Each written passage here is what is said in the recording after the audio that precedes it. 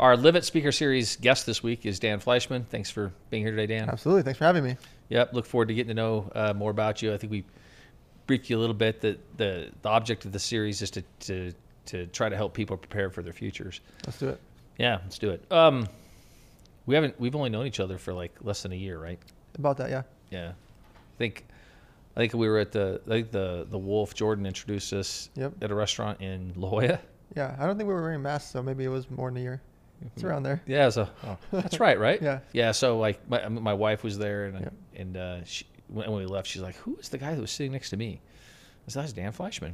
And I thought it was funny that at dinner you had mentioned that one of our salespeople had knocked on your door in Del Mar. He did. It was so recent before that, too. It was like 3 or 4 weeks prior. And I really wanted to do it. I'm like, yeah, this guy was so good. And I visually remembered him. I took his phone number, which is strange, right? Like, who takes the pest control guy's phone number? Like, I asked him for his phone number. He was just so good. I was so impressed. He was impressed with you. He knew who you were. I don't think you'd seen him until an hour ago? Yeah. Like being here. Yeah. Thanks for agreeing to join us here with the podcast today. Well, you did loan me your entire building for tonight, so that's an easy way to ask me for a podcast. I got 300 guests coming for tonight, and you just casually like, yeah, go ahead, do it at my place. Yeah, that'll be fun. Yeah. I actually look forward to it. It's gonna be good. So my way of like describing what you do because I'm still in awe with everything that you do is to say that to me you're a serial entrepreneur and a marketing guru. I like it. It's good. It sums me up in four words. How would you do it? How would you describe yourself? I'm an angel investor and deep in the social media space. Yeah. So one of the first things that I knew about you is I found that you were the youngest person to ever take a company public as well. Is that true? Oh yeah, it's very true. Still hold the record. Woo, woo. I was 23 years old at the time, so that's many years ago, and it was a whirlwind because this is pre-social media. This is back in you didn't even have like MySpace back then. This is just like, and so getting famous at 23 and being on CNN and all these major platforms and channels, and then dealing with all these retail stores at the same time, because my whole focus was the business side of it. I didn't care about the fame or the TV interviews unless they let me market my product. Yeah. Unless I could bring my energy drinks or my clothing onto the show, I wasn't even going to do it, right? And so doing that at that age and then being in the room where everyone's 50, 60, 70 years old in the public markets, and I'm a baby, I'm 23 years old, it was fascinating times. I actually wrote a book that I never put out called The Youngest Guy in the Room. That's funny. After the smartest guy in the room, kind of. Yeah. Anyway. So speaking of which, so talking about your youth, I think you're from San Diego, like raised in San Diego, high school in San Diego. What point, and I think you were pretty successful as a teenager, is that right? Yeah. So tell me how the Who's Your Daddy came up, just the journey of it. So essentially I was working 3 jobs in high school. I went to Patrick Henry High School in San Diego. Yes. And I was saving up money to go to college because we didn't have much money as a family. My parents were working for $24,000 a year, family of 4. It's not a lot of money, especially in California. And so I worked morning, noon, and night and still had to go to school and still get good grades. And so I was working at the stadium selling peanuts and Cracker Jacks, and then working at Ruby's Diner with my sailor's hat on, and working for a stockbroker in between. And anything I could do to earn revenue, I would do. Like I was selling candy out of my backpack every single day at school. I had 5 different teachers selling it for me. They were my candy dealers. And so I had 5 teachers. I would drop off boxes on Mondays and then pick up the money on Fridays. And I let them keep 5 candy bars as their payment because I couldn't pay them money. And so I had that racket was going, and they were selling cereal boxes for me. And I tell you that story because that's how I met my business partner of how I started my company. My business partner was my number 1 customer. He used to buy all my cereal boxes, all my candy. He would buy it for girls. He was always one buying lots and lots of extra ones for his friends and for girls. And we came from 2 different worlds. I was driving my 1982 Buick Regal. He had a Corvette and an Escalade at 16 years old, right? Because his parents owned a company called Rhino Linings, which had like 1,200 locations at the time. I know. I've used them. See, there you go. And this is 2 decades ago, right? Yeah. So think about how big they are now. So we were 2 different worlds. I had my 82 Buick. He's got Corvettes and Escalades. San Diego. Yes. And he always said the catchphrase, "Who's your daddy?" Whether people liked it for sports or comedy or sexual, whatever they took it as, people enjoyed the name and they would always smile. So I got the bright idea like, oh, let's put it on t-shirts. I made 150 t-shirts, sold them for $15 each. All of a sudden I got a couple grand. I'm like, I'm a millionaire. this is huge, right? I got a couple $1,000 cash, just selling T-shirts at, the local high school lunch. And so then I took it more seriously. I went to a trademark attorney who I still use, the same one today, 20 years later, at a Del Mar. And I started trademarking for every different version of the product. Each class of trademarks that you do, you can't just say, I want to trademark this word and it's going to give you everything. If you want to get a trademark, I had to do it for clothing and accessories, printed goods, barbecue sets, diapers, sexual items, sporting goods. All those are separate trademarks. It's only $800 here, $1,300 here, until you do it times, hundreds of products, and then you got to do the same thing for each country. So you can imagine how expensive it gets. And so, anyways, that's the longer version. What happened was I was in high school saving up money. The $43,000 I'd saved over those couple years for college, I didn't actually get to go to San Diego State. They dropped me after a few weeks because I just wasn't going to class, because I'd already had at that time millions of dollars in sales by the time I was 18. And I had a warehouse in LA, a showroom in New York, in the Empire State Building. Like, I was flying back and forth. At 18? Yeah. And so it was like they just dropped me. I walked into class. This is the quick funny story. I walk into San Diego State, and the teacher says, Dan, you don't go here. I was like, what do you mean? He's like, Dan, you're not in my class. I was like, you just keep saying my name. What do you mean I don't go here? He's like, you don't go here. Once you miss 3 classes, it's over. And so I never went back to college after. So I ended up at Real World University. We ended up doing $9.5 million the next year. At 19? Yeah, at 19. And then the next couple of years were a blur. We ended up doing 8 figures a year. We were in most major department stores selling our clothing and barbecue sets. And then at 23 is when I took it public on the stock market to launch the energy drink. Because I knew that energy drink needed a lot of capital. A lot of times people don't realize when you're starting your companies, even when you're right, even when you do well, even when you go crush it, you need a lot of money for the inventory, because retail chains pay you 3 to 6 months after you ship it to them. Well, that means you got to make it first and then float the money for 3 to 6 months. So going public allowed us to get a lot of capital to do that. And then 23 to 27, I just didn't sleep. I really don't remember it. I just sold into those 55,000 stores. Wow. So but it sounds like things started going like a whirlwind for you when you were 17. Yeah. Like things changed. You're able to stumble your way through high school though?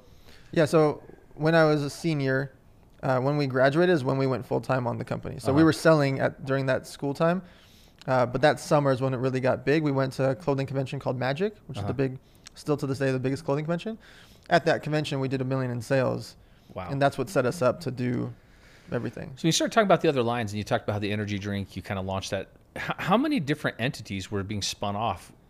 Sure. So you see what I mean? Like, how many silos did you have that were Who's Your Daddy's silos? Yep. So it was just one company that had different product SKUs. Okay. And so energy drinks, clothing, barbecue sets, those were all different SKUs. All under one EIN? Yes. Okay. Yep. And we also own trademarks just to not let anybody else get them. So we owned sexual products, never sold one or licensed it because we didn't want people doing it. But the catchphrase, some people thought that. Some people felt that, and they thought they tried to do it, we'd stop them. And other items we'd trademark just to stop the big guys. And so I ended up in lawsuits with Major League Baseball, Fox because of Star Wars, and won all these lawsuits that were up against these 800-pound gorillas. And mostly because I wanted the focus of the brand to be an actual product, not just a fun catchphrase. That's interesting. You had that vision early on. Did you have anybody that was advising you, or other than your business partner? And so my older brother helped a lot, but I ended up getting a mentor, if you will. The guys for our first warehouse, they had done hundreds of millions in sales in clothing. They owned like Fender guitars, Ocean Pacific, Body Glove, LA Gear, all the biggest licenses in the world. And so that warehouse, and I'm still friends with him and his son, 20 years later, they had a big exit of over $100 million. They sold zillions of dollars in clothing over the years.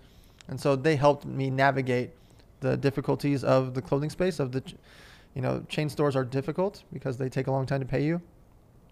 And because they can. Yeah, exactly. And you're at their mercy. And then the licensing deal, they got me that licensing deal for that $9.5 million licensing deal. That they did that for me. Well, that's a big deal. That was huge. Yeah. So what would you say are the biggest things that you learned, or your 1 or 2 takeaways from that before you went on to do other ventures? Because I know you've done a lot where you said the things that have helped you the most, not necessarily at the time that you thought, wow, this is interesting. But looking back on it, this is what was helpful. The things that helped me the most were the bad things. Like, it's the best teacher, isn't it? Yes. When you end up in a lawsuit, or you end up in a confusing situation, or you end up not getting paid because you did something wrong or you didn't do the right contract, those are the biggest wake up learning moments that have stuck with me for years. And so the main takeaway I tell people is sign contracts with everyone, including your mom. And when I say that, it's not because you're ever going to sue your mom, right? It's not that. It's that if you have that basic scope of work, the memorandum of understanding or scope of work, an SOW, if you have that saying, if I do this and you do this, this is what happens. If you don't do that, then this is what happens. If you have that, you have clarity.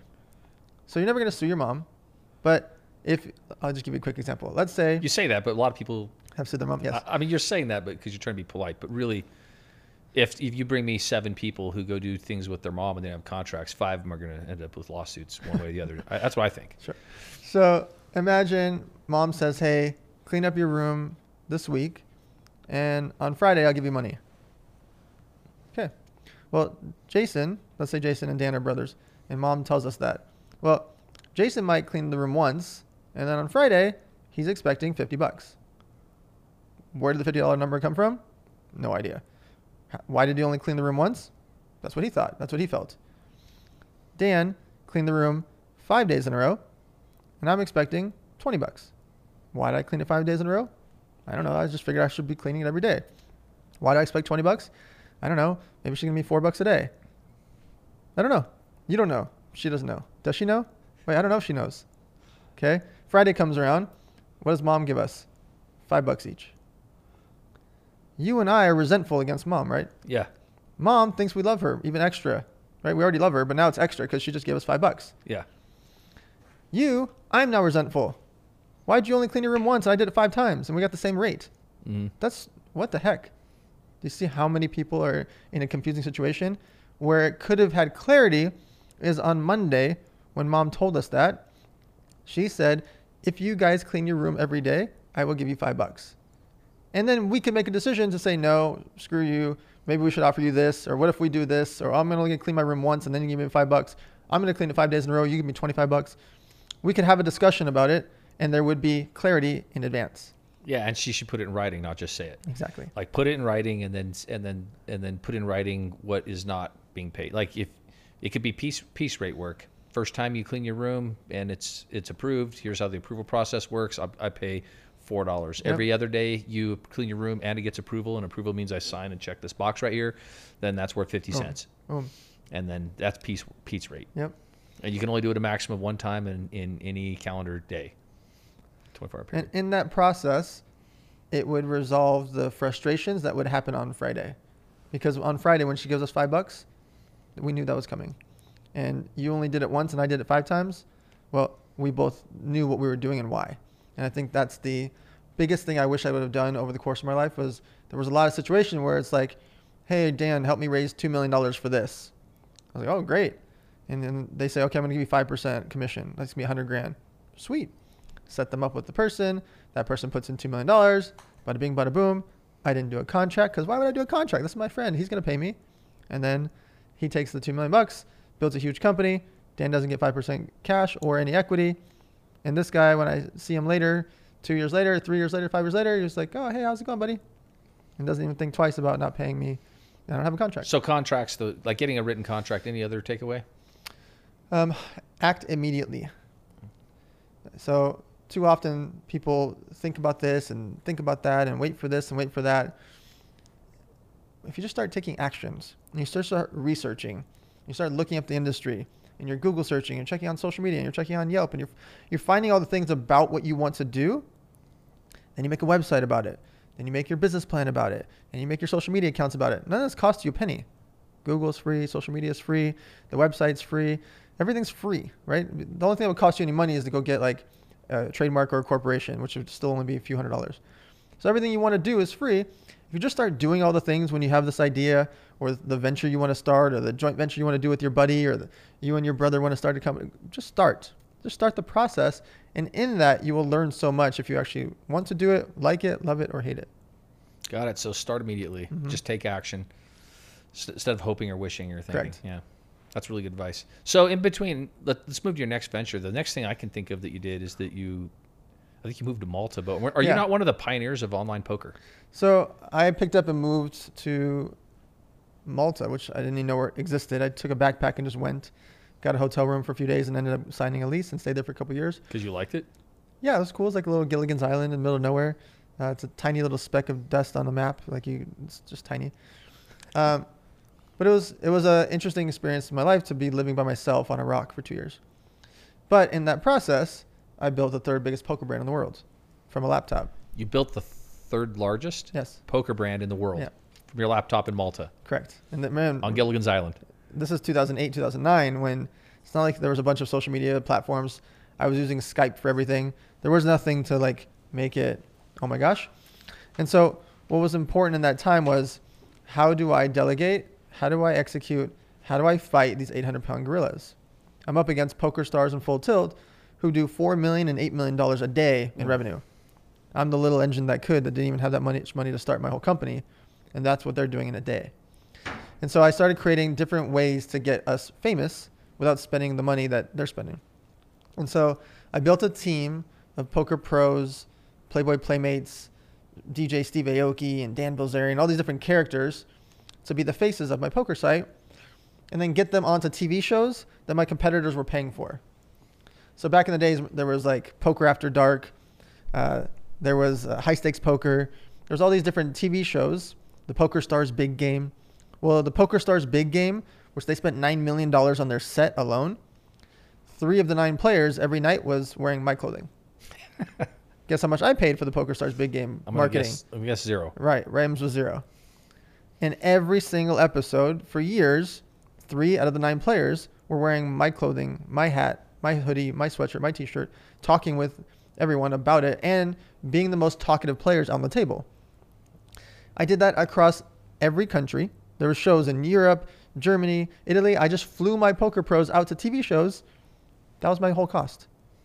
And a lot of times they paid for themselves because they wanted to go play because they would go win in those games anyway. So everyone was happy in the scenario, and I made this brand super, super famous and not spending anything. And so thinking about when you're fighting against an 800-pound gorilla, how can you be creative with your marketing? And I tried to do that in every different business that I have.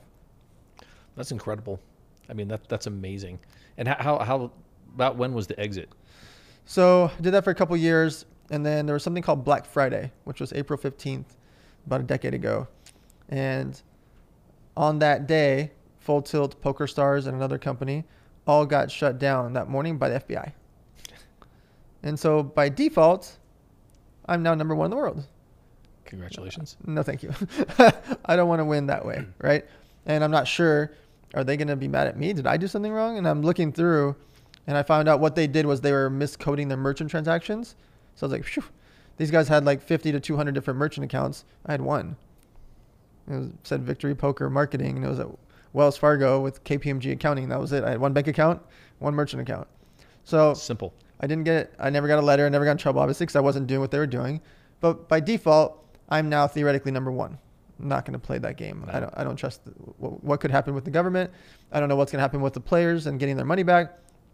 So I spent the next 4 days manually paying back 41,000 players. Wow. Just so I could sleep at night, because I was concerned what happens if my players don't get paid back. And I knew that the competing sites, they weren't being able to pay people back because the government seized their money in 16 different countries.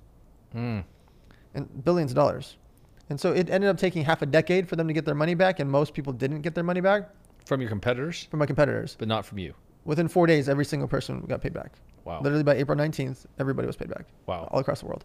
And I was very vocal about the whole process. I did like 80-something interviews from ESPN to the local newspaper to anybody that'll listen. I was like, hey guys, here's my bank accounts. I'm wiring everybody back. Merchant credit card, we're sending it back to you. PayPal. If you have any money with us, withdraw. We're going to send you your money this right now. Do it right now. And I just went as aggressive as I could across every platform possible to say, hey, withdraw your money. And it was the toughest decision that wasn't a decision. Meaning it's tough to close a company worth $65 million when I'm a kid living by myself with no overhead. You weren't even 30 yet, were you? Right. And so like I was in this amazing situation, but I say it wasn't a decision because if the players didn't get their money back, I couldn't sleep at night. And so I'm glad I did it. And it changed the rest of my life in a very positive way. I realized in that moment, in the worst business moment of my life, that I was never going to have all my eggs in one basket again. And so I became an angel investor, and I invested in 36 companies since then. I started a social media agency. That's been the story of my life. Like that built my personal brand, everything. I started speaking at events. I started partnering and doing joint ventures. Like everything happened because I wasn't all in on that one company anymore. And that one tragic moment set me up for the rest of my life. That's kind of interesting because I was about to ask you what your takeaway was, and it sounds like the takeaway was that not to just do just one thing. Yeah. And to do it right. It sounds like and help me out with this, but I mean, I know you are one of the premier branding experts in the world, but it sounds like you were also protecting your Dan Fleyshman brand. For sure. I mean, with that poker, right? Yes. Like at all times. I mean, do you think that that's paid dividends as you move forward in other things of how you handled the online poker? Yes. So I say it so I can sleep at night, but also so that I can walk in any poker room and I get high fives, not the things that have happened to the competitors that didn't pay people back. People pour beer on their head, getting in fist fights. And a lot of times those founders of those other brands or executives of those other brands or endorsers or sponsors of those other brands, they didn't have control of the money.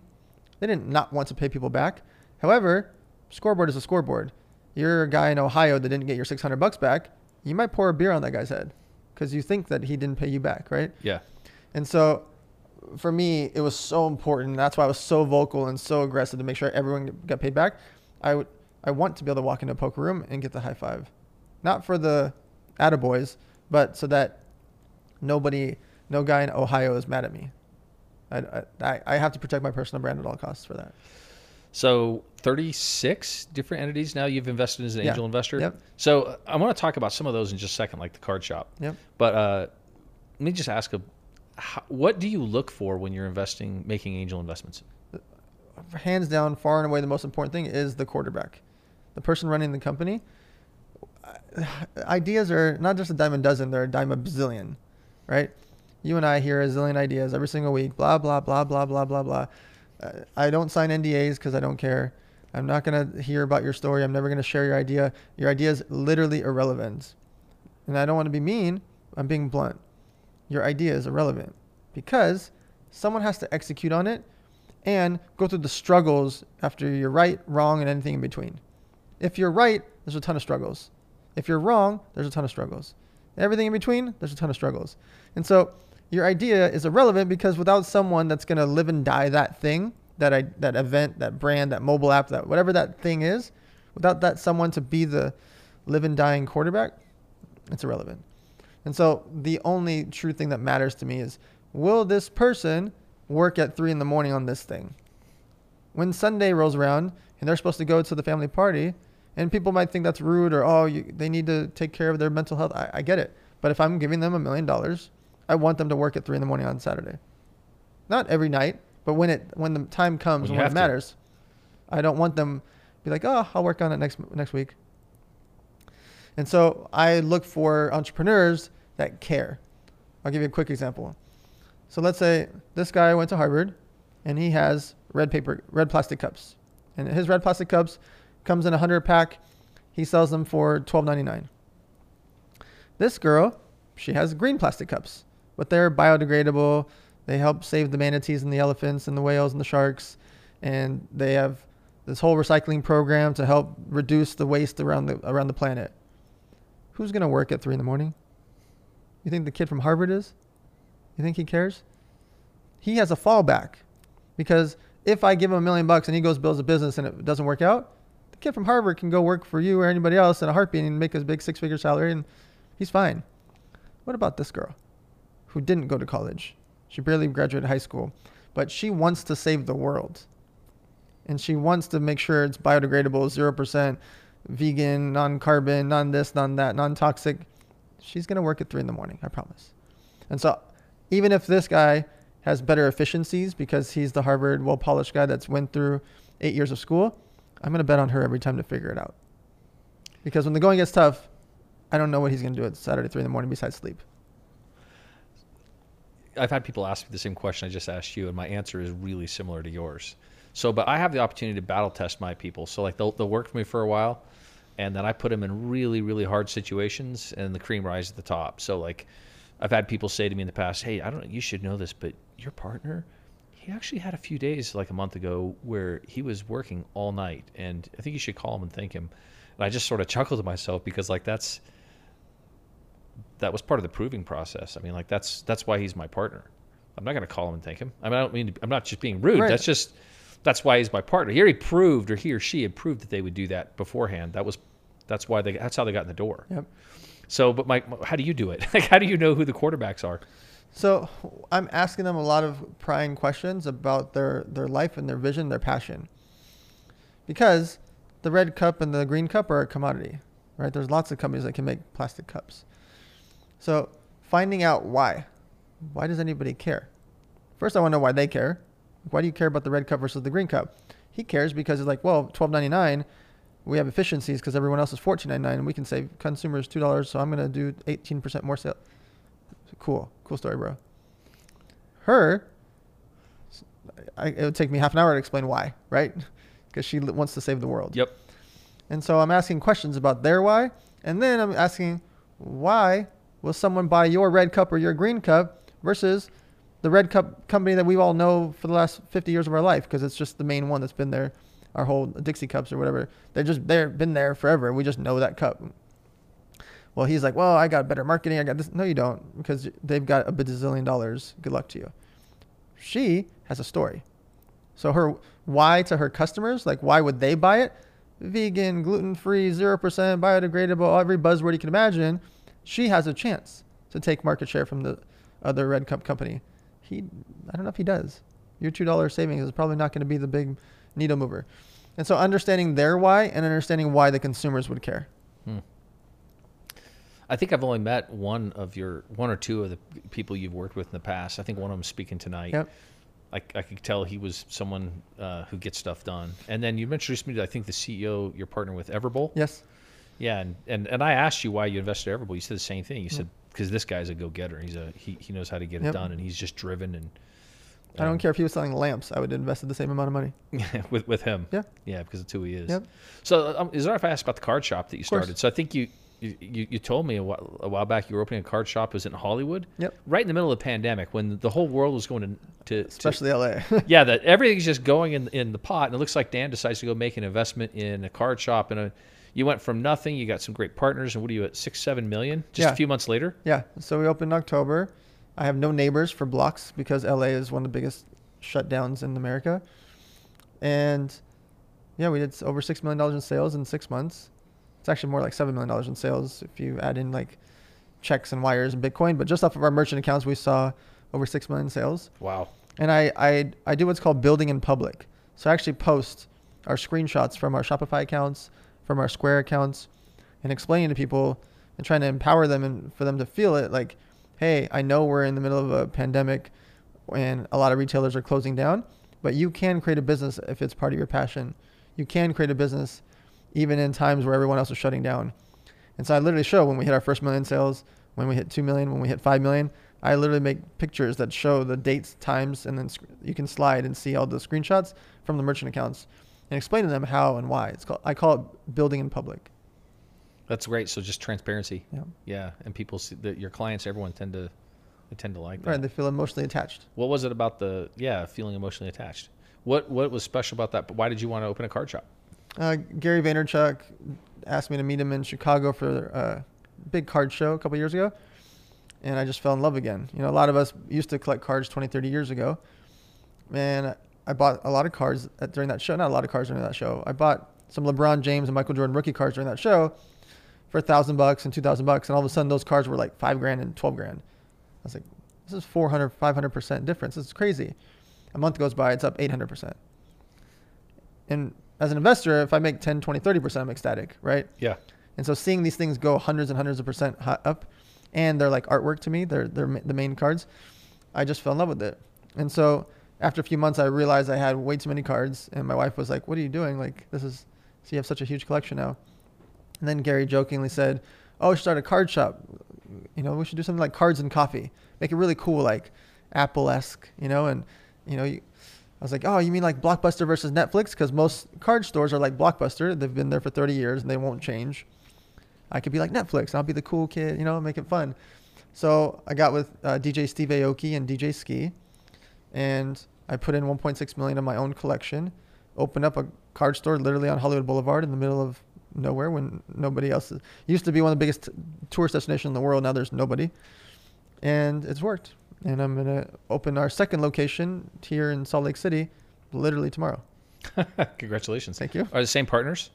They're partners in the parent company. Yep. But there's local Utah real estate guys and local Utah guys that they came together to open the shop and then license the name from me, so I can help them with it. That's fantastic. Do you hope to do more? Or? More stores? Yeah. Yeah. I would like to do New Jersey, Miami, and Vancouver in particular, those three. And then other places need to have a shop, but I need a quarterback there. Sports cards, there's thousands and thousands of cards and a lot of decisions and a lot of different price points and like small margins of 20 to 40%, which is good margins, but 20 to 40%. So you can avoid making mistakes if you know the game really well. And so I would need a really good quarterback in Miami and New Jersey. Vancouver, I do have one because this guy's got one of the biggest sports card pages in the world and he knows the game. I need someone like that in the other cities before I would do it. Looking for quarterbacks. Yes. So how was the transition? How did you become like a marketing guru? So like Elevator Studios and Yep. Yeah, you're kind of the man in that space. So I just got in really early, and if you take someone and throw them in the pool, they better learn how to swim or they're going to die, right? And so I got thrown into the social media world, and I just started swimming, and I didn't want to die. And so the way I learned how to swim was I was studying and researching everything about every platform, and the second a new platform came out, I studied and researched all of it. I was one of the first people on Twitter, the first people on Facebook, the first people on Instagram. I had to be in there, TikTok, LinkedIn, Snapchat, I don't care. I just have to have an account, and I have to get in there and understand the game. And there's plenty of platforms that come and go, but I feel like which ones are going to be like, okay, Clubhouse, that's going to crush it. TikTok, that's going to be really good. And then I'd be on other platforms like, this isn't going to work. I'm still going to make an account, try to feel it out. And so as you do that more and more, and then people and brands started giving me budgets to spend money on social media, well, I start to learn a lot too, because now I'm spending other people's money. Hey, you want to market this water company? I'll pay 20 influencers for you, and I'll pay Kylie Jenner and Kim Kardashian to hold up your water. I can get to learn about analytics and KPIs and why did this work and what hour of the day should I post it and when was the highest engagement. And so just going through that, I've done 110,000 paid posts. That's the actual number. Jiminy Christmas. And so because of that, I just learned a lot. Wow. So like millions and millions and millions of dollars. Yeah, over $60 million. Yeah. Over $60 million in So that's how much we've spent as an agency, yeah. In paid posts. Is your agency able to do a lot of work also for all the businesses, the 36 different things that you're invested in? Yeah, not all of them, but some of them, yes. It seems like your agency could almost be full-time, just like servicing. Just on us, yeah. Just servicing you. Yeah. So that expands then out into like Elevator Studios, expands into Elevator Nights, and then you have like, I know I'm bringing up multiple things here, but you have like an online thing that's $100 million. The Academy? Yeah, the $100 million Academy. You've got the $100 million Mastermind. Mastermind. Yeah, there's a lot. So Elevator Nights is our free event for entrepreneurs. Our 39th one is in 1 hour inside of your building. Yeah, it's gonna be great. We sold out, which is great. When I say sold out, it's free to attend. There's no tickets, no sponsors, no sales on stage. Is your first one in Utah? This is my first one here, yeah. All right. Yeah. And then 100millionacademy.com. That is a entrepreneurial site with over 300 hours of content from different instructors that really understand their niche. So this person's really great at sales. This person's done 200 million in cannabis. This person's done 500 million in paid media. They're teaching about their respective niche really, really, really well. And 100 million mastermind, the experience, that's an actual in-person event that we do 3 times a year. These big fancy weekends. And that's a high-level instructors with high-level entrepreneurs really getting down and dirty for 3 days and learning everything in the daytime. And then at nighttime, I put on a show with Mark Wahlberg and Kris Jenner and Magic Johnson and Tyga, and I make fun celebrity stuff. That sounds like a blast. Yeah, it's fun. Well intended. And it's just, is there just one event that just rotates around the country, or do you have multiple? So Elevator Nights is the free event that's been all over the country. Yep. Those are the free ones. 100 million mastermind is 3 times a year. It's 3-day weekends. So the next one's in Miami. Our first one was in Sounds LA. like it's a place to be. Yes. And then we have the Avengers Mastermind, which is focused on real estate. That's also three weekends a year. And then we have 100 Million Academy events occasionally, where we'll do it virtually with a hybrid event. So like this, where we'll have a couple hundred people in the room, and then the rest are watching virtually. Well, I attended one of your events. Yeah, and I thought what I was struck by was, one, how awesome everyone was that was there, and how you really carved out time where you could meet people who could share meaningful information with you and to help brainstorm. So like just at our table, we had just some really talented people who were coaching. Right. And you could ask questions to different people in the room, and it just seemed like an unbelievable, I've never been in that good of a networking opportunity. So just in one little room. In your own local towns, you can create your own mastermind. So what you do is, let's say you're in the paid media space or you're in the real estate space, find the other people, the other guys and girls in your town, and say, hey, look, once a month, let's have a dinner, or let's sit down on a Sunday for a couple hour lunch. Let's just talk about, what are you doing right? What are you doing wrong? What are your struggles? What can I help you with? And what can you help me with? What we do is a large group. There's 100 people. They all have big businesses. You don't need to be all that big and fancy like that. Literally find 4 to 10 people in your local town. You can do this virtually, but I prefer in person. A lot more happens in person. Grab 4 to 10 people in your local town that are in your same world, right? That they have at least a business that's doing 6 or 7 figures a year. It doesn't have to be a zillionaire. Find other people in your local town that do things that you like and do things you respect or in your niche, and really just talk once a month.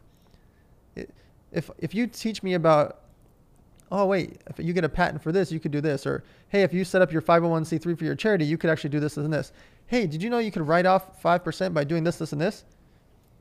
That changes your whole life, right? Saving 5% or saving 10%, people are like, oh, that's not that big a deal. What if you do 1 million a year and you save 10%? That's 100 grand a year forever. And then next year, you're probably gonna do 2 million. And the year after, you might do 4 million, and then 6 million, then 10 million. And you just keep saving 10% a year because of this one thing you learned at a lunch because Dan and Jason said, hey, you should have a little mastermind together. And so that's why I think it's so important, is being around smart people in your space, because the things you learn are invaluable. Yeah, I think earlier you said that your greatest teacher, the best things you learned early on were the mistakes you made. My guess is I would still say that's the things I'm learning still today are the mistakes. So if you can get together with some people who will say, hey, can I share you a mistake I made you that made you go bankrupt? I'd much rather learn from your mistake, right? Yeah, right? All right, yeah, here, I made this mistake, and it was like I would have never known, and it cost me $10 million. Yep. So, yeah, I think that you get that in those kind of situations, Absolutely. Right? Yeah, I think so, too. So what are some social media tips that you can give to some of us who are not social media savants like you? Sure. Post once a day on every major social media platform. I know that sounds difficult, but you really only need to create your content for one main platform and then repurpose that same content, that same video or photo with the same caption on all the other platforms. If you do that, now 4 or 5 platforms you're posting on, you're like, I just love Instagram, or I just love Facebook, or I just love TikTok. It's fine. That can be your one main one that you interact with the most and you love the most. However, that same 47-second video you post on Instagram, put it on TikTok, put it on LinkedIn, put it on Facebook, put it on Twitter. And if you do that, you put yourself in a position to get lucky, right? You're getting top of mind awareness, and you don't know where your followers live, and you don't know where the people that don't necessarily know who you are, where they live. When I say live, they might live on Twitter, but you rarely tweet because you love Instagram. Well, you don't want to miss out on those people. And so by just simply posting content across all the major platforms once a day, it'll help you with top of mind awareness. 2, it's easier if you take a day like a Sunday, spend a couple hours, and just film or photograph all the content that you're going to want for the rest of the month in one day. So that way, that's great. On a Thursday, you're like, oh, Dan and Jason told me I need to post today, and I don't feel like it. Don't. You got it in your phone. If you want to post it, it's already in your phone. You already have your caption written. Post it. If you don't even feel like doing that, I'm not going to be mad at you. But I will tell you that the habit, maybe I'm not going to post Friday either. I'm not going to post Saturday either. And all of a sudden, it's been 3 weeks. So if you just post once a day and it takes you that whole 3 minutes of doing that, of copying, pasting, and posting, a lot of fascinating things can happen for your personal brand and for your business. That's great advice. I think I read somewhere that you said don't post about politics, religion, or race. You want to comment on that? Sure. I think you said because you can't win. It's impossible to win. Yeah. Let me give you an example. So let's say a Jewish person and a Muslim person walk into a room and we lock the door and they go talk. And they nicely talk, yelled talk, whatever talk that they do. When we unlock the door and open it up, out of 1,000 times running that scenario, is there ever going to be one time when the Muslim's like, you know what? You're right. I'm going to become Jewish today. No. Literally zero. Not 1%, not 0.01. It's just zero.